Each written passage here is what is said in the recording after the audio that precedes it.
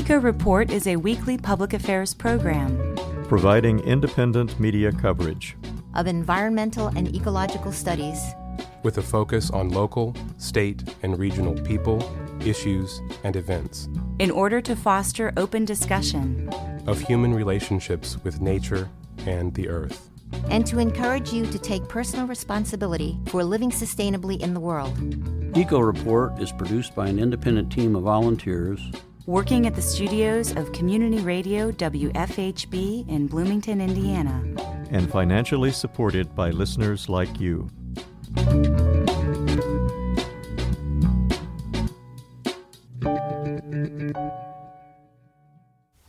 Hello and welcome to Eco Report. For WFHB, I'm David Lyman. And I'm Julianna Dailey. Yellowwood Road in Brown County is once again open. The major thoroughfare near Yellowwood State Forest was closed during the summer for improvements, according to the Indiana Department of Transportation. INDOT reports the final section of rebuilt roadway through Yellowwood State Forest was reopened October 19th. INDOT expects the reopening of Yellowwood Road will help restore traffic between the lake and Lanham Ridge Road at the north end of the state forest. This summer, INDOT and the Indiana Department of Natural Resources spent over $4 million reconstructing and paving roads around Yellowwood. The U.S. Forest Service is planning on conducting some 18 prescribed burns across Hoosier National Forest. The Forest Service announced this week they are planning to burn some 4,500 acres of land in the state's only national forest this fall. The burns will take place in Jackson, Martin, Orange, and Perry counties in south-central Indiana. The exact dates of the burns are dependent on weather conditions and the dryness of the area. The National Forest Service is expecting to complete most of its burns before spring. But in the event of a particularly wet fall, they say they may have to resume burning forested areas. Wind direction is also a limiting factor due to adjacent roads or private homes. Controlled burns are used to improve wildlife habitat or restore woodland. In some cases, wetlands, woodlands, or barrens are being restored. In others, the fire is used to enhance oak-hickory regeneration or to maintain early successional habitat in wildlife openings. For additional information about the burns, contact the U.S. Forest Service offices in Bedford. The Hoosier Environmental Council, Earthjustice, and 4 other organizations have filed a lawsuit against the Trump administration. The suit seeks to make the administration follow rules ordering utility companies to clean up coal ash ponds by April. Coal ash, which contains heavy metals like lead, mercury, chromium, and arsenic, is a byproduct of burning coal. Currently, Indiana's coal ash is mixed with water and stored in unlined pits. Indiana has about 85 coal ash pits, holding more than 60 million cubic yards of the waste, the most of any state. The ash leaches into groundwater, which people use for drinking water. This summer, the Trump administration weakened a law regulating coal ash, giving ash pit operators 2 more years to stop the leaching.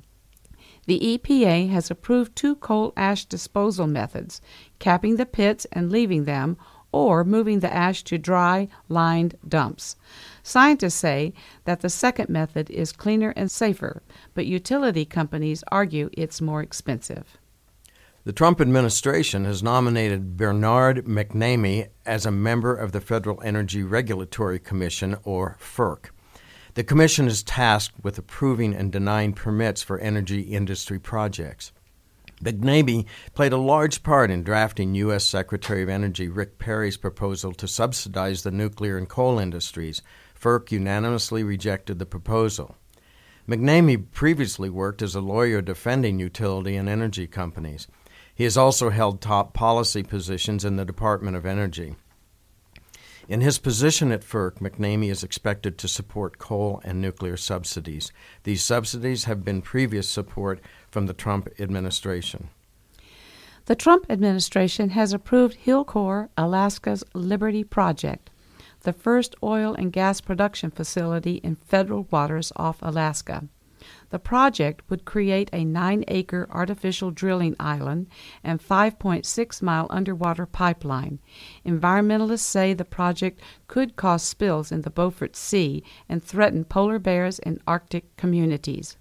Hillcore has had previous trouble with leakage in their facilities. Last year, the company worked to repair a leak from an underwater natural gas pipeline in Alaska's Cook Inlet. The pipeline released about 200,000 cubic feet of methane a day into the inlet for 4 months.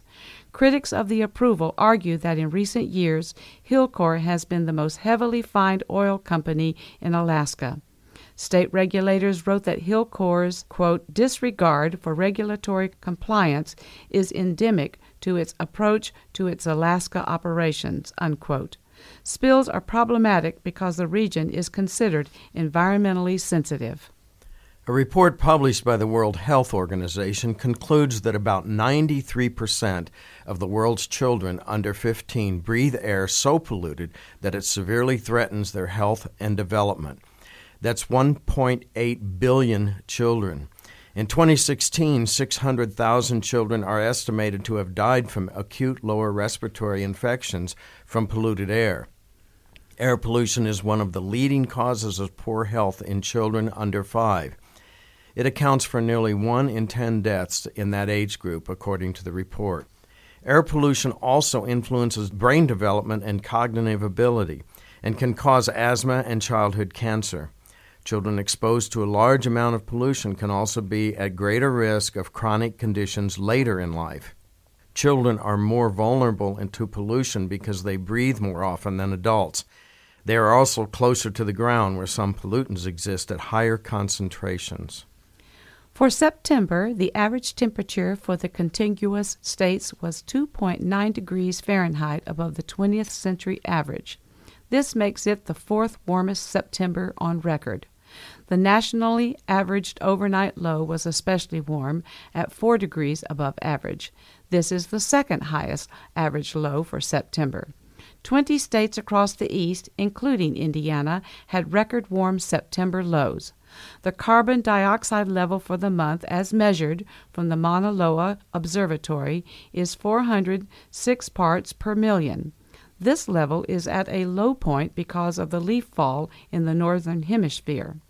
The carbon dioxide level is lowest in October since the leaves in the northern hemisphere take up carbon dioxide over the summer.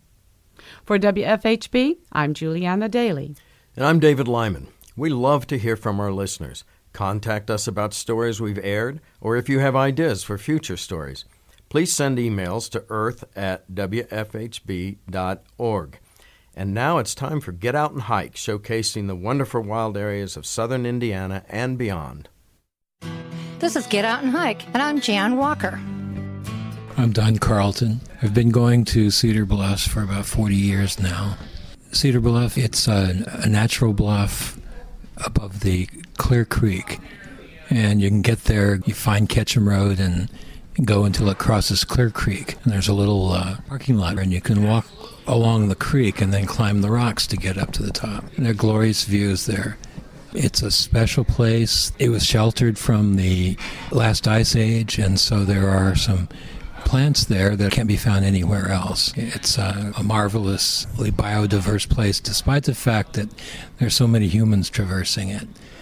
And you can get up the top and you can see this glorious view of the Clear Creek Valley and the other parts of the cliffs. There's a legend that this was the spot for the last Indian battle between whites and Indians in Monroe County, right before the Tippecanoe battle. But it's one of the favorite places to hike for people in Monroe County. And make sure you carry a bag with you, because some of those people aren't so nice in terms of leaving trash around. Don, about how long is this trail? Well, there's several ways you can go. You can go around by the creek. That takes maybe 15, 20 minutes to walk. And there's another way, if you go on Cedar Bluff Road to the highest point there and then just walk straight back through the woods. How difficult is this trail? Would it be suitable for kids or people that have a hard time walking up steep hills? when you walk around along the creek. Climbing the rocks could be difficult for people who have some disabilities, but kids certainly can do it. You want to be careful about the kids because there's some very steep, very long drops on the ridges.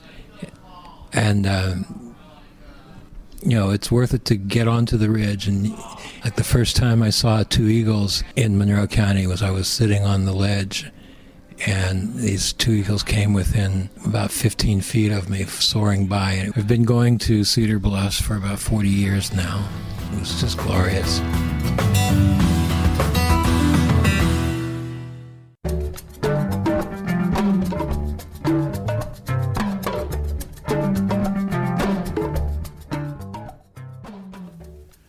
The Indiana Department of Environmental Management has approved locating a coal-to-diesel plant in the town of Dale in southwestern Indiana. That plant would process raw coal and convert it to diesel fuel. But residents of Dale are resisting, citing concerns about pollution and safety. In today's feature report, WFHB News Director Wes Martin speaks with environmental activists Mary Hess and Rock Emmert of No Coal to Diesel. Can you tell us a little bit about what a coal-to-diesel plant is and why community members might object to that? It is using a VCC process, which is a process that was developed back in the early 1900s, and it actually crushes coal. It doesn't burn it. It crushes coal and then turns it into diesel. The hazardous pollutants and just the hazardous air materials, the pollution from the plant, and the concern is it's right here in the middle of town. Right. It would produce a whole host of toxins. They would burn off the chemicals, whatever offal or products that weren't used as merchandise itself or as diesel or naphtha. They would burn with how many flares, Mary? 4 flares? There's going to be 4 flares, yes. And the toxic emission release has been published in the permit application. It's a whole series of very harmful toxins. And they items saying that, well, it's not enough to hurt anybody, but people need to remember Spencer County is already ranked 23rd worst in the nation out of 3,132 counties. And to even consider adding to that burden is just unconscionable, especially when we're trying to get off CO2. And this would be adding massively to the CO2 release into our environment. They would crush 100 rail cars of coal daily to make the diesel and the naphtha.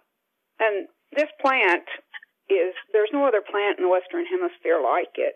There's 2 in China, I believe, and 1 in Russia. And the process was used by the Nazis during World War II and in South Africa during the apartheid. And besides that, that's the only time it's been used. And who exactly is proposing this plant, or who are the actors behind this plant?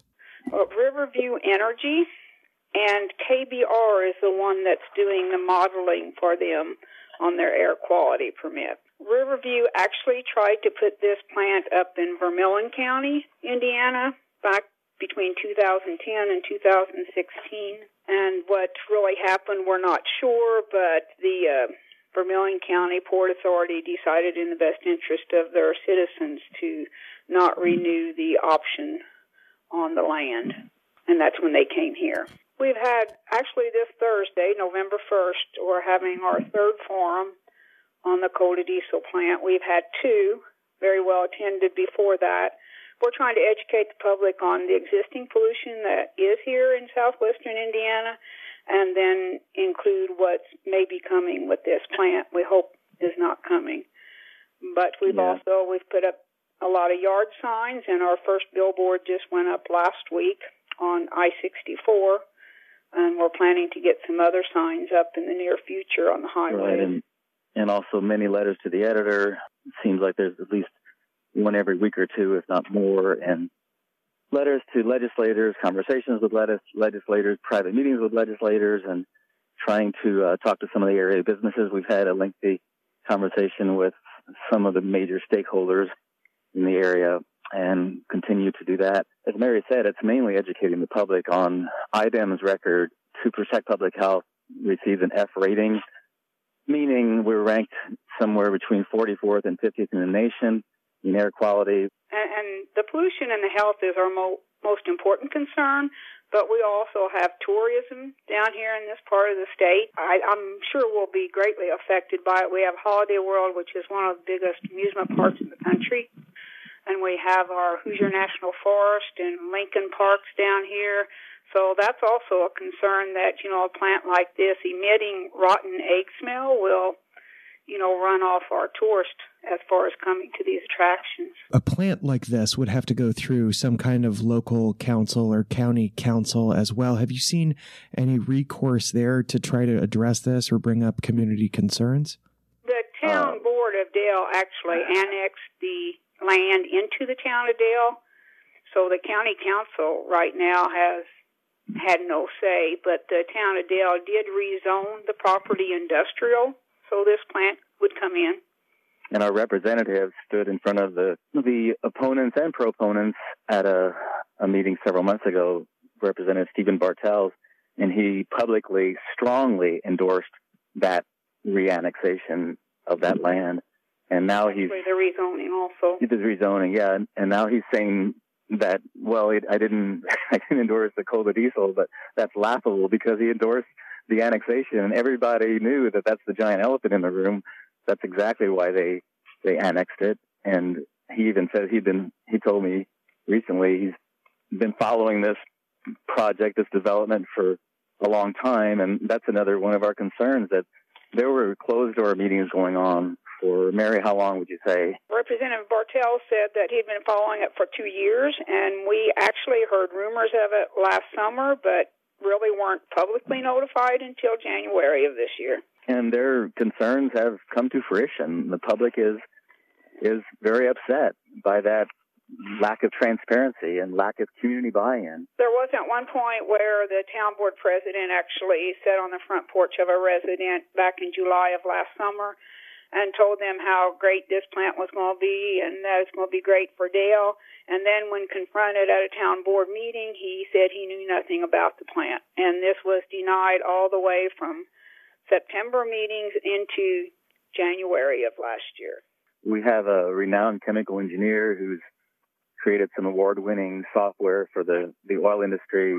He's retired, Randy Vaal, V-A-A-L, who's speaking Thursday night. Randy has read the permit application from cover to cover, and he is shocked that they would even consider putting something so harmful, potentially extremely harmful for the school within a mile, Holiday World within 5 miles. Right. And then we also have Dr. Erin Marchand, who's local medical doctor, who is speaking again Thursday night. Dr.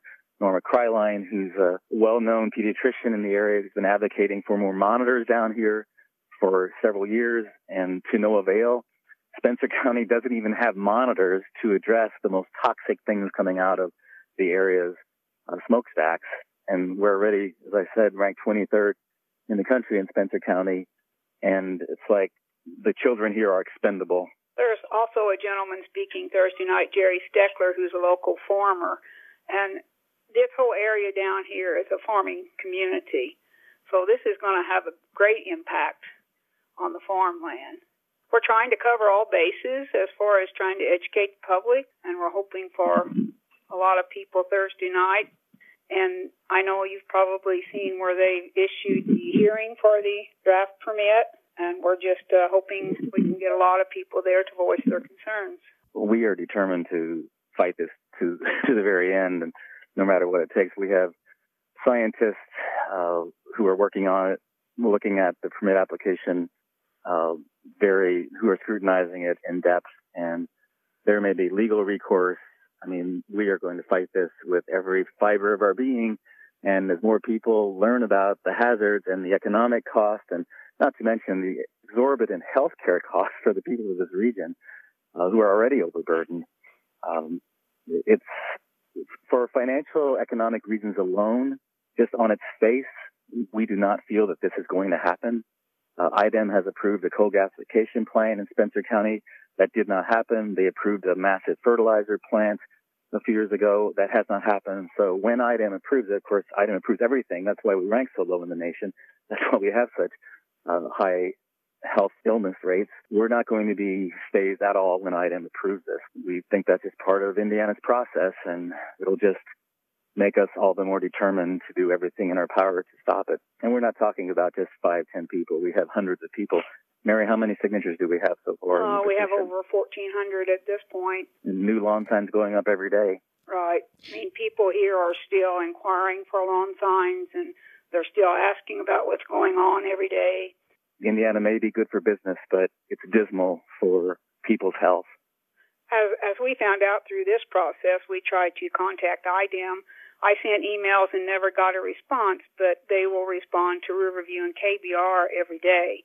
And that seems to be the problem with the government of Indiana. They don't want to listen to their citizens. They would just soon listen to companies that are in Houston, Texas, or Connecticut.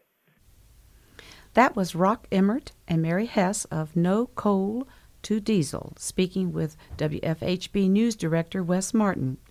No C2D is holding a public forum tonight on the coal to diesel plant proposed for Dale, Indiana.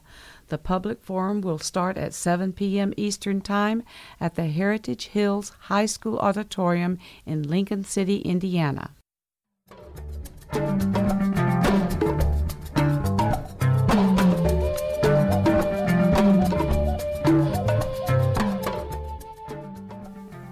Are you looking for a way to take action on environmental issues? Eco Report is seeking volunteer reporters to contribute short headline news stories as well as feature interviews. We provide all the technical training you'll need. WFHB also offers internships. Give us a call at 812-323-1200 or email us at earth@wfhb.org. And now it's time for In Nature, written and recorded by Eco Report contributors past and present. This is In Nature. When the weather starts to get cold, you might notice large crickets invading your home. If they have long legs, very long antennae, and a humpbacked body striped dark brown and tan, chances are they're Diastromena acinemora. These crickets' long back legs remind many people of spiders, and they are commonly referred to as spider crickets. They prefer to live in dark, cool, moist places, including caves and crawl spaces, and so they are also referred to as cave crickets. And because of their humped back shape, some people also call them camel crickets. Diastromena acinemora are originally from Asia, and it is believed they were introduced to North America in the 19th century. They were first noticed living in greenhouses, and so they are also known by the name greenhouse crickets. However, a large-scale survey conducted in recent years showed that these crickets have become common in and around homes throughout the eastern United States. Some spider crickets may live year-round beneath your house, but others will live in nooks and crannies outside. When the weather gets cold, they migrate towards warmth, often showing up in your home at night. These crickets have very poor vision, so they feel their way around carefully with their extraordinarily long antennae. However, if they see movement and become afraid, they will jump randomly, or sometimes even jump towards perceived threats in an attempt to scare them off. However, spider crickets are completely harmless. You've been listening to In Nature.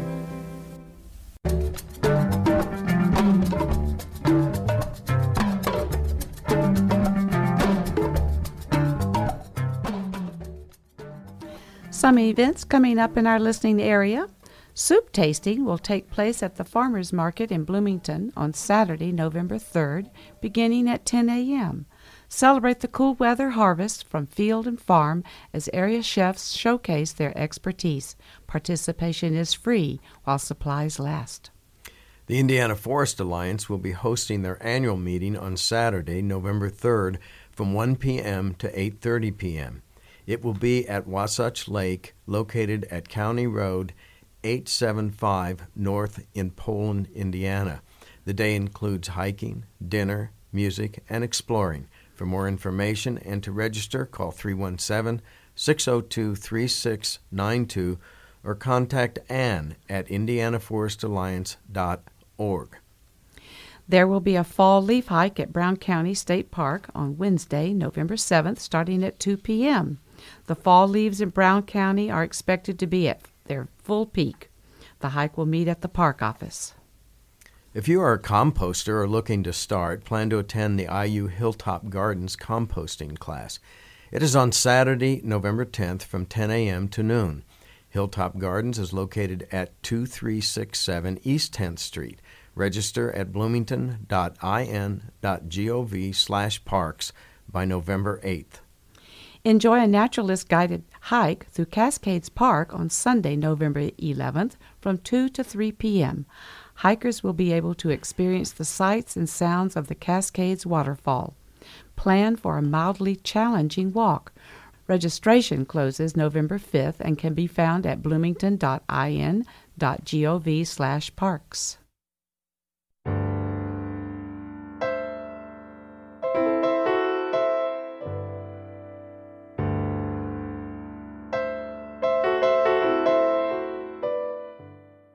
And that wraps up our show for this week. Eco Report is brought to you in part by MPI Solar, a Bloomington business specializing in solar hot water, solar electricity, and solar hot air systems. MPI Solar designs and installs solar power generation systems that encourage independence and individual responsibility. Found locally at 812-334-4003 and on the web at mpisolarenergy.com. This week's headlines were written by Linda Greene and Norm Holy. Andrew Brown and Sarah Vaughan edited the script. Jan Walker produced Get Out and Hike, and Cindy Beaulé edited the segment. Sarah Vaughan engineered today's show. Julianna Dailey compiled our events calendar. Our interim producer is Jan Walker. Executive producer is Wes Martin. Tune in on Thursdays at 11:30 a.m. and Fridays at 5 p.m. for our weekly radio rundown of ecological news. You can also access news, feature audio, and Get Out and Hike episodes anytime at WFHB.org. For WFHB, I'm Julianna Dailey. And I'm David Lyman. And this is Eco Report. You've been listening to the Eco Report, a volunteer-powered production of Community Radio WFHB in Bloomington, Indiana. Available for download and podcast at news.wfhb.org.